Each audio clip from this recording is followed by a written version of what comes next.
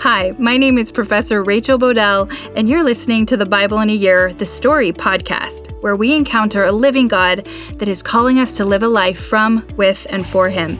This podcast is designed to help you listen to the one connected story of the Bible and understand it, perhaps just a little bit better, by learning from biblical scholars that have helped me.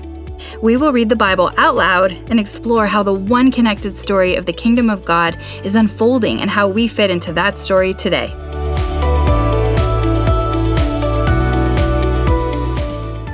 This is day 8, Genesis 14 through 15, Job 3 through 4, and Proverbs 1, 8 through verse 19. And just a reminder, I'm reading out of the NIV version. Genesis 14. At the time when Amraphel was king of Shinar, Arioch, king of Elasar, Chedorlaomer, king of Elam, and Tidal, king of Goim, these kings went to war against Bera, king of Sodom, Birsha, king of Gomorrah, Shinab, king of Admah, Shemeber, king of Zeboim, and the king of Bela, that is Zoar. All these latter kings joined forces in the valley of Siddim, that is the Dead Sea Valley. For 12 years they had been subject to Chedorlaomer, but in the 13th year they rebelled. In the 14th year, Chedorlaomer and the kings allied with him went out and defeated the Rephites in Ashtaroth, Karnaim, the Zuzites in Ham, the Emites in Shavah, Kirithaim, and the Horites in the hill country of Seir, as far as El Paran, near the desert. Then they turned back and went to En Mishpat, that is Kadesh, and they conquered the whole territory of the Amalekites as well as the Amorites who were living in Hazazon Tamar. Then the king of Sodom, the king of Gomorrah, the king of Admah, the king of Zeboim, and the king of Bela, that is Zoar, marched out and drew up their battle lines in the valley of Siddim against Chedorlaomer, king of Elam, Tidal, king of Goim, Amraphel, king of Shinar, and Arioch, king of Elasar, 4 kings against 5. Now the valley of Siddim was full of tar pits, and when the king of Sodom and Gomorrah fled, some of the men fell into them, and the rest fled to the hills. The 4 kings seized all the goods of Sodom and Gomorrah and all their food. Then they went away. They all carried off Abram's nephew Lot and his possessions, since he was living in Sodom. A man who had escaped came and reported this to Abram, the Hebrew.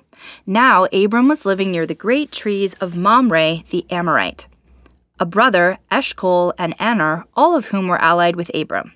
When Abram heard that his relative had been taken captive, he called out the 318 trained men born in his household and went in pursuit as far as Dan. During the night, Abram divided his men to attack them, and he routed them, pursuing them as far as Habah, north of Damascus. He recovered all the goods and brought back his relative Lot and his possessions, together with the women and the other people. After Abram returned from defeating Chedorlaomer and the kings allied with him, the king of Sodom came out to meet him in the valley of Shaveh, that is the king's valley. Then Melchizedek, king of Salem, brought out bread and wine. He was a priest of God, Most High, and he blessed Abram, saying, "Blessed be Abram by God, Most High, creator of heaven and earth, and praise be to God Most High, who delivered your enemies into your hand." Then Abram gave him 1/10 of everything. The king of Sodom said to Abram, "Give me the people and keep the goods for yourself." But Abram said to the king of Sodom, "With raised hand I have sworn an oath to the Lord, God Most High, creator of heaven and earth, that I will accept nothing belonging to you, not even a thread or the strap of a sandal, so that you will never be able to say, 'I made Abram rich.' I will accept nothing but what my men have eaten and the share that belongs to the men who went with me. To Aner, Eshcol, and Mamre, let them have their share." Genesis 15. After this, the word of the Lord came to Abram in a vision. "Do not be afraid, Abram. I am your shield, your very great reward." But Abram said, "Sovereign Lord, what can you give me since I remain childless, and the one who will inherit my estate is Eliezer of Damascus?" And Abram said, "You have given me no children, so a servant in my household will be my heir." Then the word of the Lord came to him. "This man will not be your heir, but a son who is your own flesh and blood will be your heir." He took him outside and said, "Look up at the sky and count the stars, if indeed you can count them." Then he said to him, "So shall your offspring be." Abram believed the Lord, and he credited it to him as righteousness. He also said to him, "I am the Lord who brought you out of Ur of the Chaldeans to give you this land to take possession of it." But Abram said, "Sovereign Lord, how can I know that I will gain possession of it?" So the Lord said to him, "Bring me a heifer, a goat and a ram, each 3 years old, along with a dove and a young pigeon." Abram brought all these to him, cut them into two, and arranged the halves opposite each other. The birds, however, he did not cut in half. Then birds of prey came down on the carcasses, but Abram drove them away. As the sun was setting, Abram fell into a deep sleep, and a thick and dreadful darkness came over him. Then the Lord said to him, "Know for certain that for 400 years your descendants will be strangers in a country not their own, and that they will be enslaved and mistreated there. But I will punish the nation they serve as slaves, and afterward they will come out with great possessions. You, however, will go to your ancestors in peace and be buried at a good old age. In the 4th generation your descendants will come back here, for the sin of the Amorites has not yet reached its full measure." When the sun had set and darkness had fallen, a smoking firepot with a blazing torch appeared and passed between the pieces. On that day the Lord made a covenant with Abram and said, "To your descendants I give this land, from the Wadi of Egypt to the great river the Euphrates, the land of Kenites, Kenizzites, Kedemites, Hittites, Perizzites, Rephaites, Amorites, Canaanites, Girgashites, and Jebusites." Job 3. After this, Job opened his mouth and cursed the day of his birth. He said, "May the day of my birth perish, and the night that said, a boy is conceived. That day may it turn to darkness. May God above not care about it. May no light shine on it. May gloom and utter darkness claim it once more. May a cloud settle over it. May blackness overwhelm it. That night may thick darkness seize it. May it not be included among the days of the year, nor be entered in any of the months. May that night be barren. May no shout of joy be heard in it. May those who curse days curse that day, those who are ready to rouse Leviathan. May its morning stars become dark. May it wait for daylight in vain and not see the first rays of dawn. For it did not shut the doors of the womb on me to hide trouble from my eyes. Why did I not perish at birth and die as I came from the womb? Why were there knees to receive me and breasts that I might be nursed? For now I would be lying down in peace. I would be asleep and at rest with kings and rulers of the earth, who built for themselves places now lying in ruins, with princes who had gold, who filled their houses with silver. Or why was I not hidden away in the ground like a stillborn child, like an infant who never saw the light of day? There the wicked cease from turmoil, and there the weary are at rest. Captives also enjoy their ease. They no longer hear the slave drivers shout. The small and the great are there, and the slaves are freed from their owners. Why is light given to those in misery, and life to the bitter of my soul, to those who long for death and that does not come, who search for it more than for hidden treasure, who are filled with gladness and rejoice when they reach the grave? Why is life given to a man whose way is hidden, whom God has hedged in? For sighing has become my daily food. My groans pour out like water. What I feared has come upon me. What I dreaded has happened to me. I have no peace, no quietness. I have no rest, but only turmoil. Then Eliphaz the Temanite replied, "If someone ventures a word with you, will you be impatient? But who can keep from speaking? Think how you have instructed many, how you have strengthened feeble hands. Your words have supported those who stumbled. You have strengthened faltering knees. But now trouble comes to you, and you are discouraged. It strikes you, and you are dismayed. Should not your piety be your confidence, and your blameless ways your hope? Consider now, who, being innocent, has ever perished? Where were the upright ever destroyed? As I have observed, those who plow evil and those who sow trouble reap it. At the breath of God they perish. At the blast of his anger they are no more. The lion may roar and growl, yet the teeth of the great lions are broken. The lion perishes for lack of prey, and the cubs of the lioness are scattered. A word was secretly brought to me. My ears caught a whisper of it. Amid disquieting dreams in the night, what deep sleep falls on people. Fear and trembling seized me and made all my bones shake. A spirit glided past my face, and the hair on my body stood on end. It stopped, but I could not tell what it was. A form stood before my eyes, and I heard a hushed voice. Can a mortal be more righteous than God? Can even a strong man be more pure than his Maker? If God places no trust in his servants, if he charges his angels with error, how much more those who live in houses of clay, whose foundations are in the dust, who are crushed more readily than a moth? Between dawn and dusk they are broken to pieces. Unnoticed, they perish forever. Are not the cords of their tent pulled up so that they die without wisdom? Proverbs 1, 8 through 19. Proverbs 8. Listen, my son, to your father's instruction, and do not forsake your mother's teaching. They are a garland to grace your head and a chain to adorn your neck. My son, if sinful men entice you, do not give in to them. If they say, come along with us, let's lie in wait for innocent blood. Let's ambush some harmless soul. Let's swallow them alive like the grave and whole like those who go down to the pit. We will get all sorts of valuable things and fill our houses with plunder. Cast lots with us. We will all share the loot. My son, do not go along with them. Do not set foot on their paths, for their feet rush into evil. They are swift to shed blood. How useless to spread a net where every bird can see it. These men lie in wait for their own blood. They ambush only themselves. Such are the paths of all who go after ill-gotten gain. It takes away the life of those who get it. Wow, okay. Lots to think about here. Dr. Carmen Imes, an Old Testament theology professor who works with me at Biola, has a vlog on YouTube called Torah Tuesdays. She also has a couple books, which I really recommend. She recently gave commentary on our reading today, specifically Genesis 14, verses 18 through 20. I link it in the show notes. She helps to orient and explain this reading. Remember from yesterday's reading, Abram and Lot had just separated because Abram and Lot both needed more land for growth. And Abram let Lot choose, and Lot chose the valley where Sodom and Gomorrah were.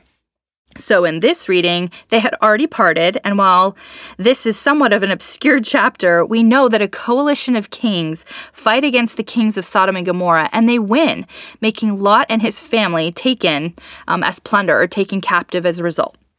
So when Abram hears this, he and his household with 318 trained men go fight to get Lot and his family back, and they win. Father Mike Schmitz describes how Abram essentially went on a rescue mission for his nephew Lot. And then there's this interesting encounter with a priest king. This is going to become really important. The combination of a priest and a king, a priest king of Shalem or Salem. Side note, Dr. Tim Mackey states Shalem is short for Jerusalem, which later becomes the capital of Abram's future family. So that's super cool to reflect on.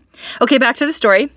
Melchizedek, which is this priest king, blesses Abram, and he's the first person to do this. And Melchizedek offers bread and wine on a high place. Doesn't this sound like the Eucharist, aka communion? Some of you have already read the New Testament and know how this seems remarkably similar to other places we are yet to read about in the Bible, which is also really cool. And we'll earmark it. Also note that Melchizedek is somewhat mysterious because John Collins from the Bible Project states the author doesn't explain and therefore we don't know why he worships Abram's God when, at this point, there was no people of Israel and the Bible gives no family lineage for him. However, Dr. Carmen Imes recently went to Jerusalem and had a tour with archaeologist El Shukran, who told her about a brand new discovery, not available to the public yet, of a temple in Salem, which dates back to Abram-Melchizedek period and appears monotheistic and not Canaanite. It may have been the place where Melchizedek was priest king. I linked the article in the show notes. So cool. I hope you enjoyed that. Yet, Melchizedek gives God the glory in this story for the victory and gives God's blessing to Abram in a feast, wine and bread. And while Abram was part of the rescue mission, he gives 1/10 of everything he has to the priestly king Melchizedek, whose Hebrew name means my righteous king. This is another super cool example of Old Testament foreshadowing, and foreshadowing sort of gives listeners expectation in this story for a priestly king, the one we now know is Jesus. We can affirm this because later on, Jesus is described in the Bible as having a priesthood in the order of Melchizedek in Psalms 110, verse 4, and in Hebrews 7:17. Father Mike Schmitz and GotQuestions.org describes how one of the reasons Bible authors describe Jesus as having a priestly order like Melchizedek might be to illustrate how Jesus will be a Messiah and a king and the priest of priests over all people for the entire kingdom of God because, as I mentioned, Melchizedek was not an Israelite. Abraham had no children yet and therefore no tribe of Israel. There wouldn't be Levitical priests for about 400 years. Also note, Levitical priests were priests alone and not also kings, and certainly not messiahs or rescuers. The parallel here might be foreshadowing that Jesus would be the rescuer, Lord, king, and the highest of priests. This parallel is super interesting to reflect on. Okay, we all know that we are getting closer in the story to where Abram becomes Abraham and Sarai becomes Sarah, but not yet. We did hear about the covenant, and a covenant is interesting, especially when you compare it to a contract. While some people use these terms interchangeably, there's something more here when you contrast these terms. Of course, I can't help to reflect on this as I'm a business professor and I'm married. Is there and what is the difference between a covenant and a contract? I see a covenant more like Genesis 2 when Adam made his pledge before God to Eve, and the result was one flesh. There is a long, interrelated, connected commitment for flourishing and thriving between the two, for living a well-lived life. Whereas a contract does not require a person to give up self-interest. In fact, the purpose of a contract is usually for some sort of personal benefit or gain that the other party mutually feels will also give them gain and benefit towards their self-interest in the contractual exchange.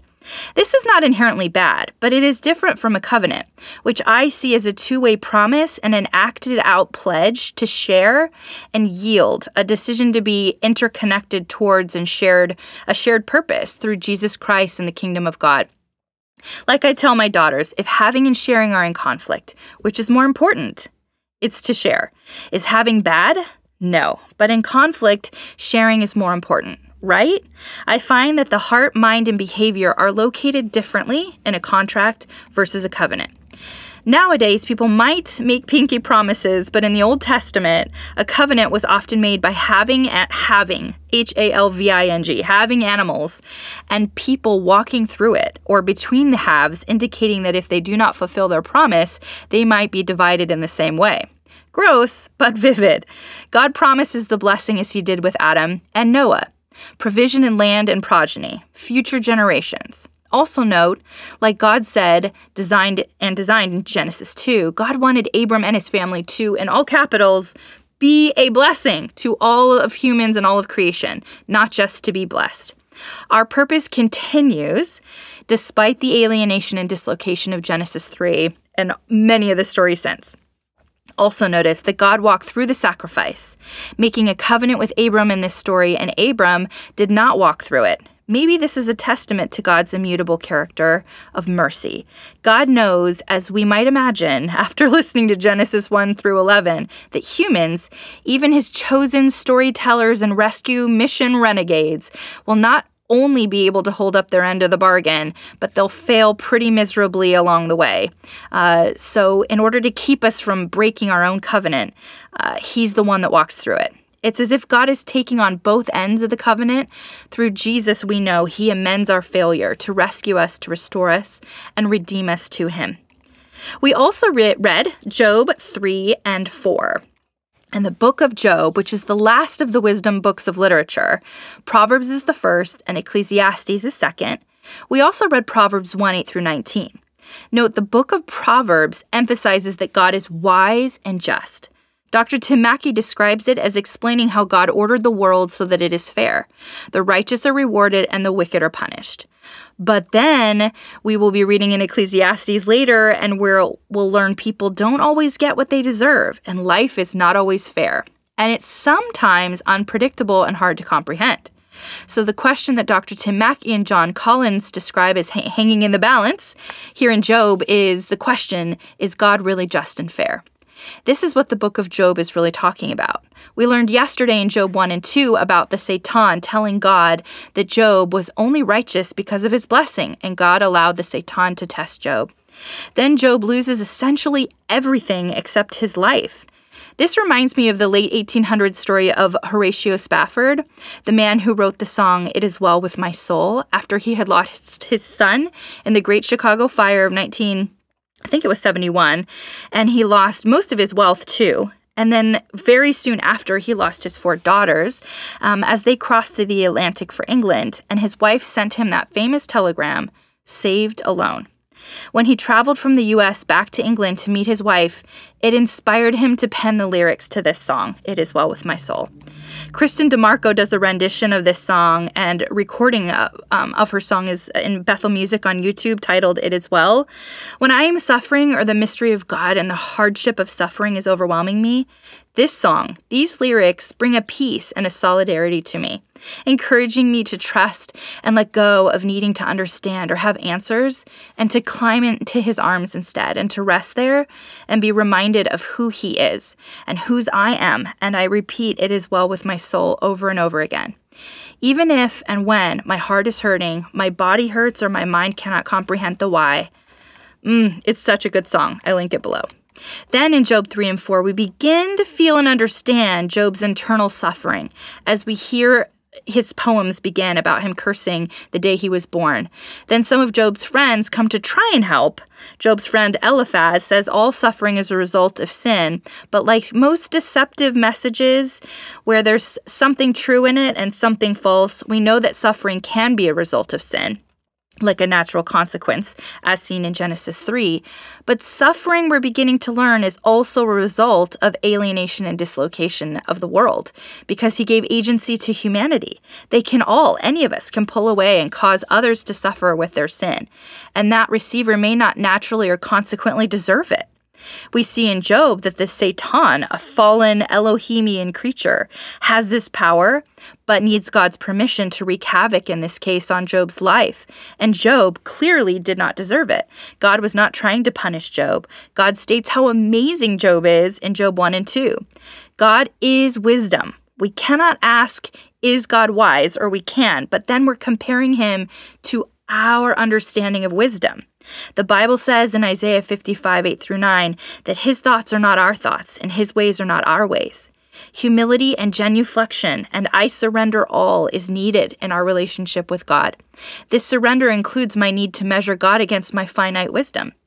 It requires that I yield to him in relationship and know, in the grand scheme of the kingdom of God, he will provide and bless because he wants to give gifts, to bless, to share. It is his nature to share a portion of his power, to give responsibility, to bless, and to bring order.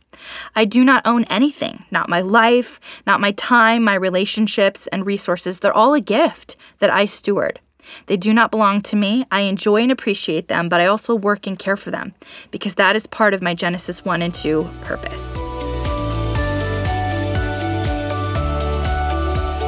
Pray for me. I'm praying for you. My prayer is this, found in Philippians 1, 9 through 11, that your love may abound more and more in knowledge and depth of insight, so that you may be able to discern what is best and may be pure and blameless for the day of Christ, filled with the fruit of righteousness that comes through Jesus Christ, to the glory and praise of God. What is this fruit? It is love, joy, peace, patience, kindness, goodness, faithfulness, gentleness, and self-control. Against such things there is no law. Galatians 5:22 through 24. See you tomorrow.